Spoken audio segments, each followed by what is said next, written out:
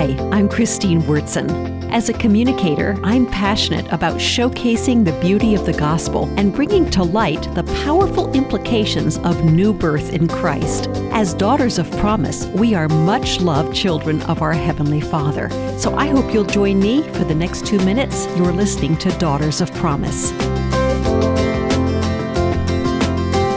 Heaven and hell are described so many times in Scripture. We're told that in heaven there will be light with no trace of darkness. In hell, there will be darkness with no trace of light. No one in hell will have a say if they want the darkness transformed. God not only has the power over all physical light and darkness, but He rules over spiritual light and darkness as well. God is clear that light and dark do not mix. One is not like the other. So who am I to mix them? Who am I to make alliances and vows with unbelievers and try to coexist through compromise?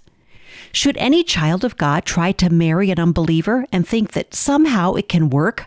The conflict will center on much more than a Sunday morning quarrel about whether to attend church. Loving Jesus every day involves hundreds of decisions. The rub between heaven and hell will be substantial between them. At the end of this discussion is really a decision about whether to trust a creator God. He made the earth my feet walk on. He made me, and He is the foundation of everything. Will I trust His word or not? I must know how much is at stake.